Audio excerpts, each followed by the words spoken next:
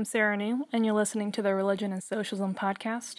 Typically for this podcast, we interview religious activists and thinkers to talk about politics, justice, and faith. And typically not everyone we talk to actually identifies as a socialist, and some of you probably have noticed that. And just by way of explanation, that's deliberate. We're a working group under the DSA, the Democratic Socialists of America. DSA is specifically interested in coalition building and sort of generating mass movements. And the fact is that democratic socialists or socialists of any stripe, if we only talk amongst ourselves, that reality is not going to happen. That said, in this interview, we're actually going to dive into socialism, democratic socialism to be specific. I know we have a bunch of new listeners, people who are new to DSA, new to socialism. I'm pretty new myself. And so this interview is actually really helpful for me. His name is Andrew Wilkes. He's a pastor of young adults and social justice at the Greater Allen African Methodist Episcopal Cathedral of New York in Jamaica, Queens. In this conversation, he walks us through why socialism is, for him, a theological commitment. We'll talk about what democratic socialism can concretely look like in terms of, for example, how housing or businesses are structured and run. And we also talk about race and why leftist politics often has a race problem. His pastoral roots or vocation really shine through. I think you'll start to see it at the end of our conversation. He gets a little sermonic and has this extended riff on St. Paul, which is pretty awesome. I think I really love this conversation, Reverend Wilkes, because one of the questions we ask here at Religious Socialism is, what does religion contribute to the left? And we ask it, and vice versa, but that's one of the questions we ask, and I feel like this interview will really get into them. So, just to paint the scene and lay the landscape for you guys, we met up for this interview a few months ago in Reverend Wilkes' office in CUNY, City University of New York, where he is completing his PhD in political theory. Now, keep in mind this guy already has a graduate degree from Princeton Theological Seminary, so as you soon see, he's a pretty robust thinker, but he's also an organizer. He serves on the Labor and Religion Coalition Board of Directors, on the DSA's Religion and Socialism editorial group, which is how we're connected, and most recently, he mobilized faith leaders in New York City for the Bernie Sanders campaign. So, he's fascinating. Give this a listen. Andrew, could you tell us a little bit more about, I know you're involved in lots of different things, the kinds of projects and commitments you have going on right now? I'd like to say that for me, socialism is something of a theological commitment. I don't think socialism is a utopia, but I think it's a less grotesque form of beloved community than what capitalism is. And so if that's the case, then I think we have deep moral obligation to push for a system that decommodifies access to basic social goods like housing and education and healthcare, to accent the importance of having cooperative arrangement in businesses to the fullest extent possible, as opposed to pushing, employee stock ownership, but workers don't get a chance to actually control what it is that they produce and the goods that they help to create. And so for me, a deep sense of the common good, a deep sense of pushing for love and justice in public requires going beyond just a generic kind of justice talk into socialist territory. Mm-hmm.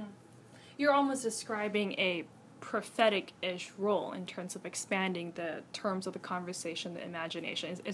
Am I picking that up?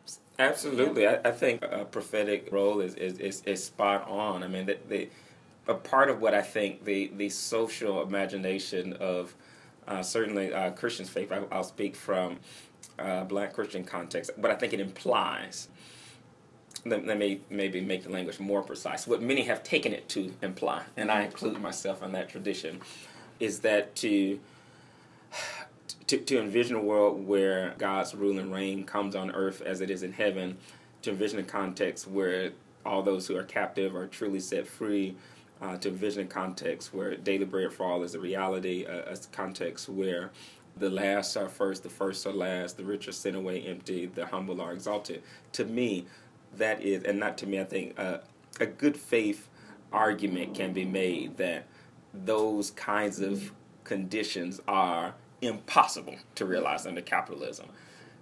it's still an outside chance that it can be realized under socialism, given the structural racism in America's history. Labor unions have a deep history of excluding folks of color from apprenticeships and employment opportunities. Eugene Debs, who used to get, 1 million votes every time he ran for office on the socialist ticket, had a class race opposition and never the twain shall meet kind of view. So it's while socialism I think is more deeply multiracial in some quarters now, it still has some room to go. But I think it's a more viable strategy than what capitalism is putting on the table. So let's play out like a concrete scenario to like get people's imagination going, especially for people who are maybe less familiar with terms like decommodification, that sort of thing.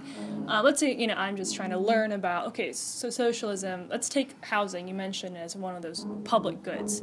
So right now, unless you're in public housing, housing's probably a private good, right? Yeah. And, so if I want to make rent prices cheaper, if I take a reformist approach, maybe I'm trying to write some letters to the real estate board, write some op-eds, trying to get them to change their behavior. Whereas what would a more sort of radical approach sort of look like? I'm not sure how popular this opinion is, but it is my position to move along the entire continuum of action. I think there's a need for direct service. This is what Habitat does in terms of building homes and erecting them. I think there's a need to have community action and kind of make the system work strategies, as you kind of mentioned, press for more funding for affordable home ownership, for rental housing, for shelters, for public housing, that kind of thing. Pushing into a different territory is to question the capacity of housing to be something that an individual has sole control over, and to leave it up to the market where it can just be bought and to be sold. And so one concrete example that many have used are cooperative housing arrangements. Community land trust, for instance, is a way to create a legal structure where you can have housing be owned in a way where equity is held in the organization as opposed to it being held by individual homeowners. And in doing a community land trust solution, you can pursue long-term or even permanent affordability. And a long-term or permanently affordable approach has the advantage of a concrete policy tool that pushes against gentrification, for instance. And then secondly, it organizes access to housing on the basis of a social right, and it's the responsibility of everyone to administer the system so that we can have housing instead of allowing, one's take-home pay to determine whether or not you have access to housing. Another example will be worker co-ops. The city council, for instance, and I'm picking policy ideas just to give some reference point of how we move from here to there, because that's always a question people raise. Oh, how do you socialists get from, the world as we have it to the world as you envision it? So what worker co-ops do is they provide funding to organizations whose governance give workers not just ownership in terms of the equity of the company, but the board of directors has workers on it and representatives of workers on the organization so that they have a say in investment decisions, in hiring and transitioning, firing sorts of conditions, severance, all of these kinds of considerations. And it's a more democratic way of running a business as opposed to just, kind of accepting the top-down hierarchy. And this is the podcast by the Democratic Socialists of America, so, that's part of why we want to talk to you. But that's a reaction I hear a lot from people, actually, is that isn't this about state control? Isn't it about centralizing power in a few elites? Isn't that what socialism is about? And then I get, especially from Christians, the kind of rebuttal, there's human nature and sin, so the market in some ways is more democratic because it's less about a few autocrats deciding who gets bread and how much. Like, how would you respond to, the human nature, sin, power corrupts argument? Obviously, any thoughts on that? No, I appreciate you're taking me to arguments that I remember very well from my time at Princeton Seminary. then I was not, I would not have self-identified as a socialist. But I remember having these kind of conversations. And so a few thoughts. One is that sin is certainly not the entirety of what it means to be human. So there's a kind of depravity, kind of greed, self-aggrandizement kind of streak. But there's also a sense of, within biblical traditions, within church history, a deep belief in human power, human possibility being turned for cooperative, for compassionate, for just ends. This is the trajectory of humanity being made in the image and likeness of God, humanity being able to be, as Eastern Orthodox traditions accent, partakers of the divine nature, being made just a little lower than the angels, for instance. And so that points to, even if one grants that sin personally and structurally is a significant issue, that doesn't erode what the kind of common grace or what Catholics would point to as, prudence and justice and reason as gifts that everyone has and can use to do work like politics well. So that's one thought. The second thought is that I think there is at times a need for regulatory institutions of the state to use the rule of law, to use organization to make sure that there's a kind of countervailing force to capital. Otherwise, we end up with derivatives and collateralized debt obligations crashing the economy, like we saw during the Great Recession. And to really drive the point home, when you have these kind of bad mortgages, as we saw 6-7 years ago in my hometown in Atlanta, that led to families just around the corner from me losing their homes, and nationwide residential wealth for black communities was cut in half due to the recklessness of concentration of wealth at Wall Street and just kind of inordinate speculative behavior. I say that because it actually could be argued the opposite point, which is to say that financial planning and the collusion of private captains of financial services have an outsized capacity to control prices, at times interest rates, and the destinies of everyday folks. And that, in fact, is, I think, more hazardous of democracy than having the state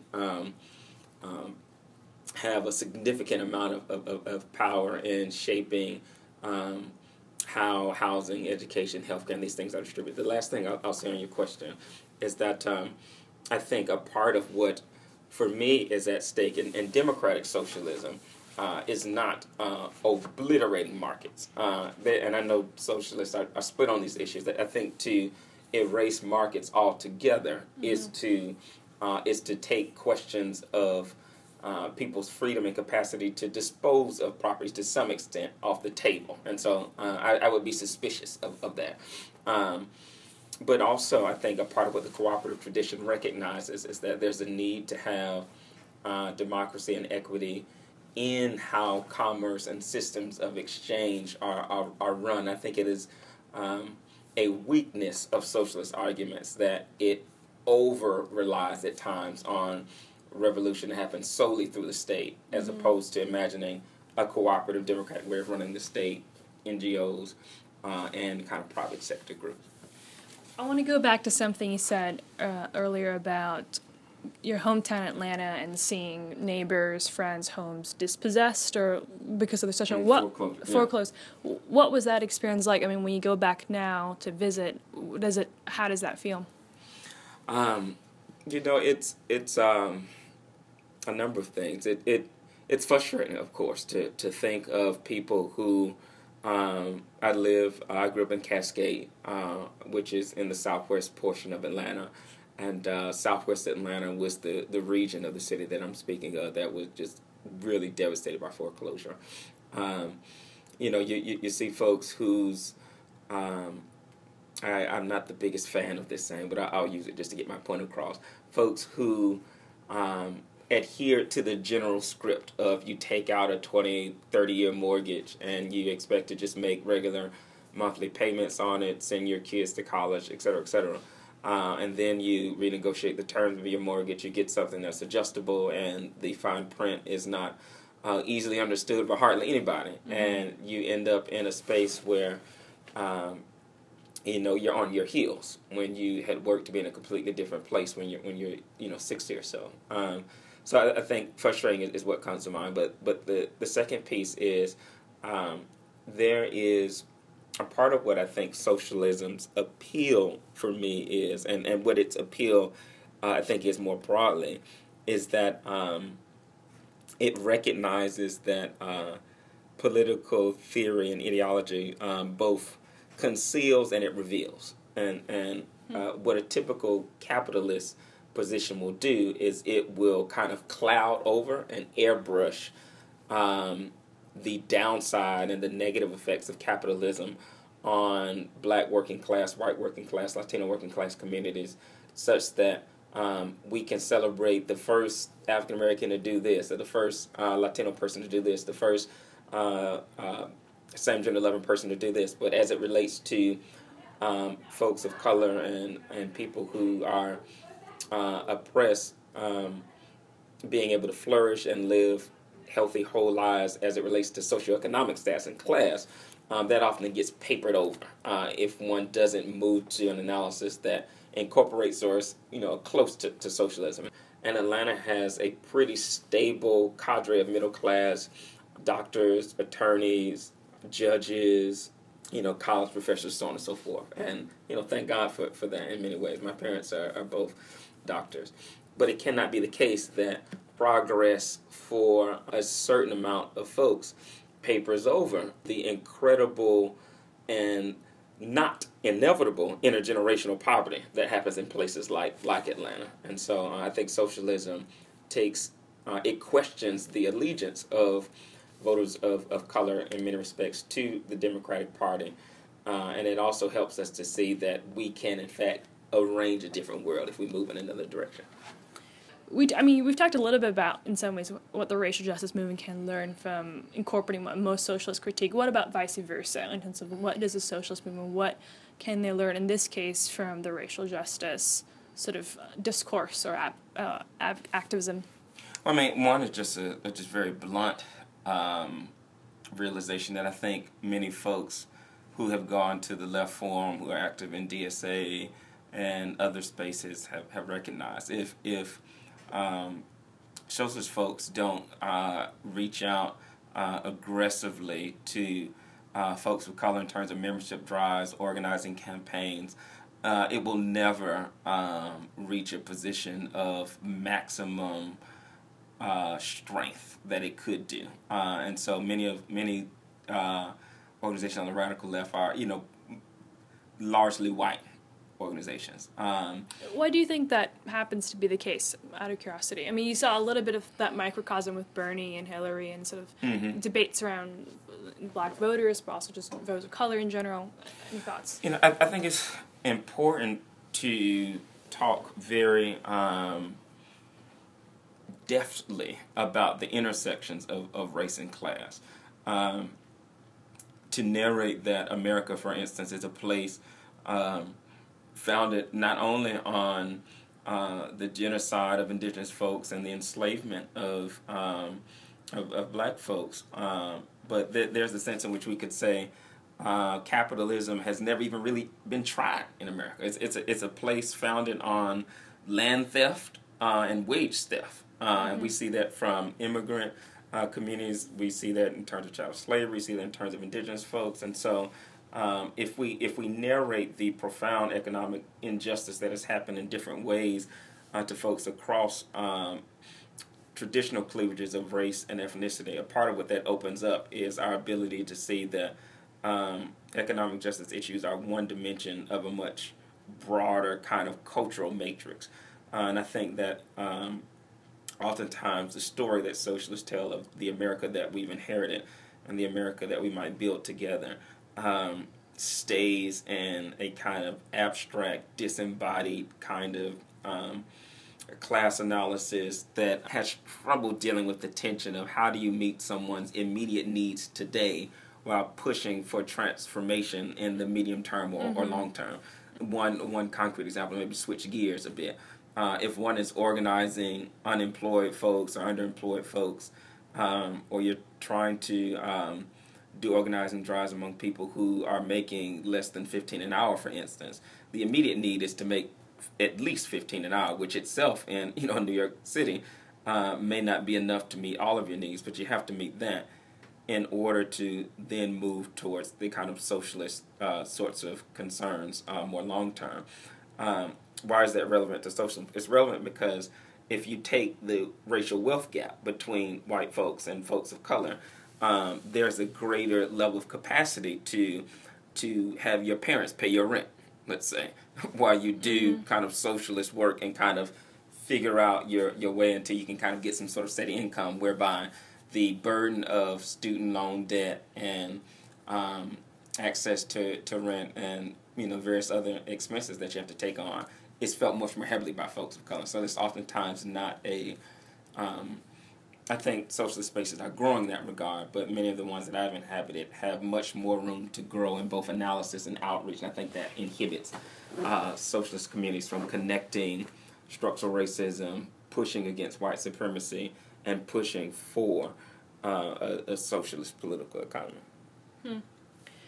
Last questions around, to tie things back to religion and faith. So I'm curious, there's an article you wrote, I think it was in either the Huffington Post and Sojourners, about how capitalism has a spiritual formation plan. Yeah. Could you elaborate on what that means? I appreciate these questions. They're well arranged. Do my research. A part of what capitalism often does, particularly as I think we experience in the U.S., is it curates a culture of acquisition, where where one's status, one's sense of self is often measured by not only what you can consume, but what you can acquire. So I think a part of the challenge for religious folks, for us, is to envision, or rather reclaim, a kind of counter-capitalism dimension of spirituality, which lifts up the value of sharing, which lifts up, and this we see this in the breaking of bread Eucharist traditions, which lifts up the power of, I mentioned the Eucharist, so I'll say one more thing about that, of participating in a moment where there is bread for all and we drink from a common cup, foreshadows and anticipates a moment where every need is sufficiently supplied. And so it is a liturgical dress rehearsal for a kind of beloved community being fully present. And so for me, it functions not only as a spiritual reality where God is encountered, but it functions as a kind of social reality that brings maximum friction against the kind of acquisitive, greed-generating, kind of engines of capitalism. Would you say the liturgical kind of embodied practices that religions tend to have, is that something, is that a unique contribution you feel that religious organizations or religious forms of expressions can bring to these activist forces or movements? Absolutely. I learned organizing from a number of folks. One, Lisa Sharon Harper, Reverend Alexia Salvatierra, and a guy named Matt Dunbar.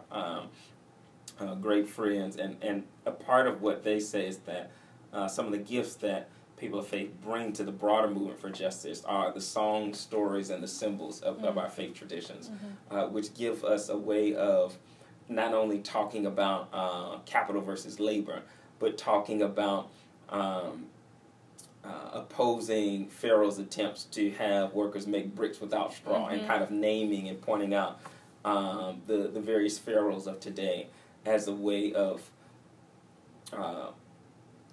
bringing the salience of the story of the children of Israel being delivered from Egypt and identifying the pharaohs who are intimidating workers from organizing a union now. So that kind of rich symbolic tradition is one thing. I think embodied practice, as you mentioned, is certainly another. I was on a conference call earlier today talking about how Catholic priest tradition of Stations of the Cross is a way of drawing attention to gun violence prevention. It's also a way of drawing attention to, workplaces that may oppose unionizing. It's also a way of doing, prayer vigils and creative. Using that model of kind of meditating each station. Yeah, that model.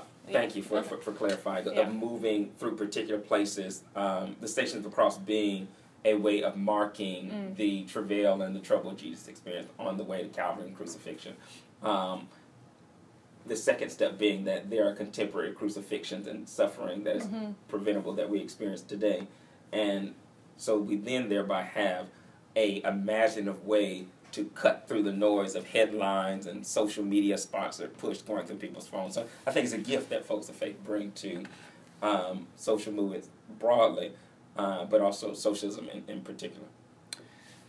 Along those lines, there was a line that struck me in one of your articles about how, although socialism might sound pie in the sky, like wait till we get to heaven, you have that kind of stuff. You say there's a Pauline ideal that sort of grips us to make sure, and something about how our conscience has to be pure and clean, and as long as we strive towards the ideal, that's what we call it for. I'm curious why you use the words Pauline ideal. So, a couple of thoughts on that. This is, I appreciate this topical conversation. So Paul talks over and over in the letters and epistles, whether he wrote them directly or ones that are attributed to Paul, depending on what we're talking about. But there's a line where he talks about how he's fought a good fight, he's kept the faith, and it may be in 1st or 2nd Timothy where he talks about how he has struggled, mightily to keep a clean conscience. Keeping a clean conscience is important for Christian folks in particular, but perhaps morally for all of us, because connecting Paul to another part in Scripture, it says sin is to, I'm thinking in, as preachers, you often have chapter and verse spilling off your tongue.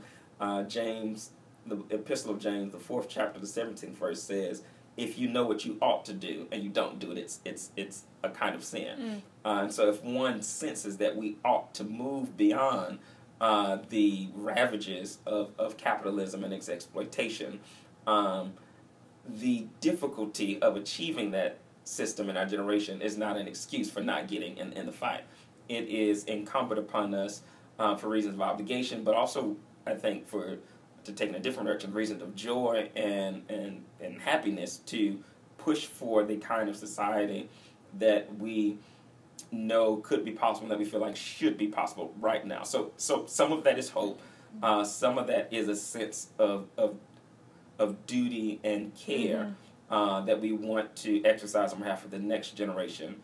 And then another related idea, Reverend William Barber, who's famous for starting the Moral Mondays movement in North Carolina, talks about how he organized, he talks about in his book, The Third Reconstruction. He talks about how when he first got his start in organizing, he did a campaign on a labor issue or something like that, and he lost.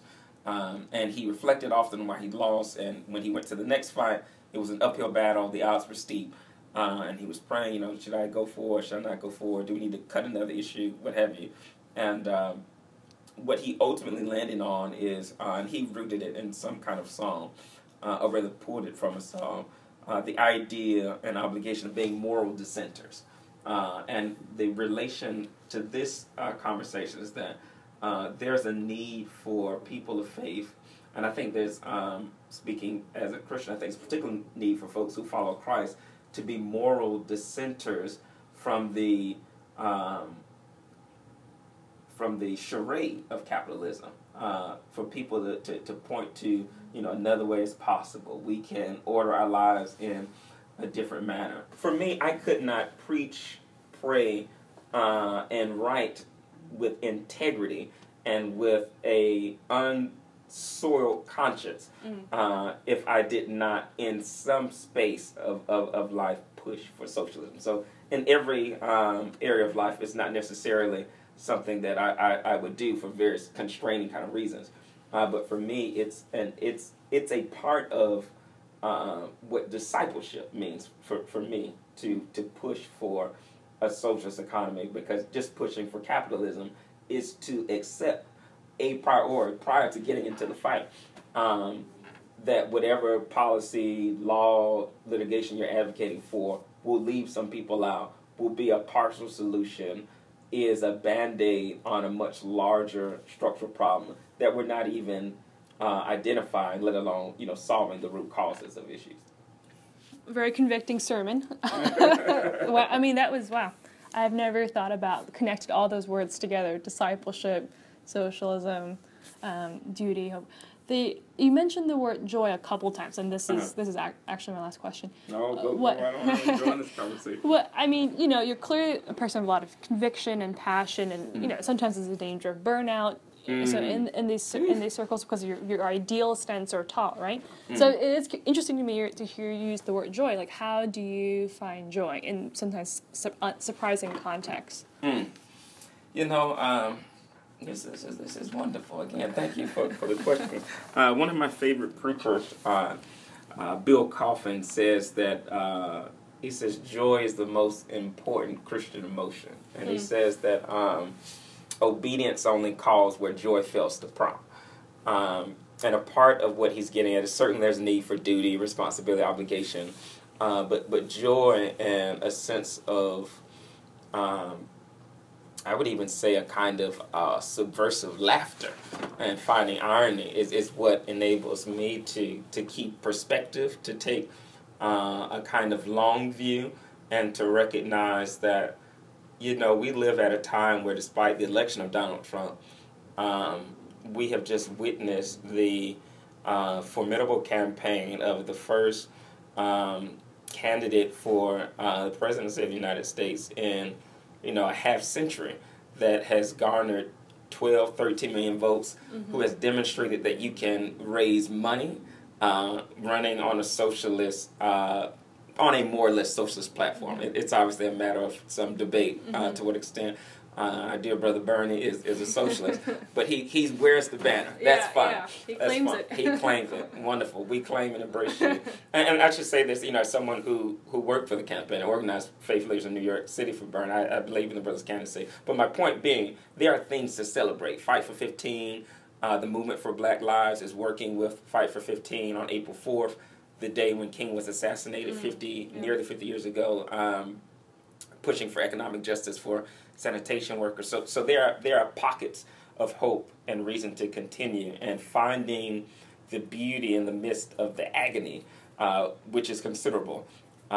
It gives me a measure of joy, and I think joy is something that Christians, and not solely Christians, but certainly Christians, but also Jewish, Islamic, Buddhist, Hindu folks, etc. It's a gift that we can, and a contagion even, that we can bring to movements that are often dispirited and on, intimate terms with disappointment. Thank you, Andrew. Thanks for letting me come in and chat for a little bit. That was Reverend Andrew Wilkes, pastor at Greater Allen AME Cathedral in New York. You can read more of his writing on the web. He's written for The Guardian, Washington Post, BET. And you can follow him on Twitter. His handle is Andrew J. Wilkes. Again, you're listening to Religion and Socialism, a production of the Democratic Socialists of America. The DSA, as a heads up, is actually convening religious leftists and socialists across the nation, so reach out to us online if you want to start a branch in your city or meet other folks. The New York branch just met up recently and we had a lot of fun. This podcast was produced by Devin Brisky. I'm Sarah New. Give us a rating on iTunes, that helps us out, and let us know your feedback or comments. Tune in next month for more conversations about religion, politics, and social justice. In the meantime, you can find us on Facebook and Twitter at Religious Socialism. Thank you for listening.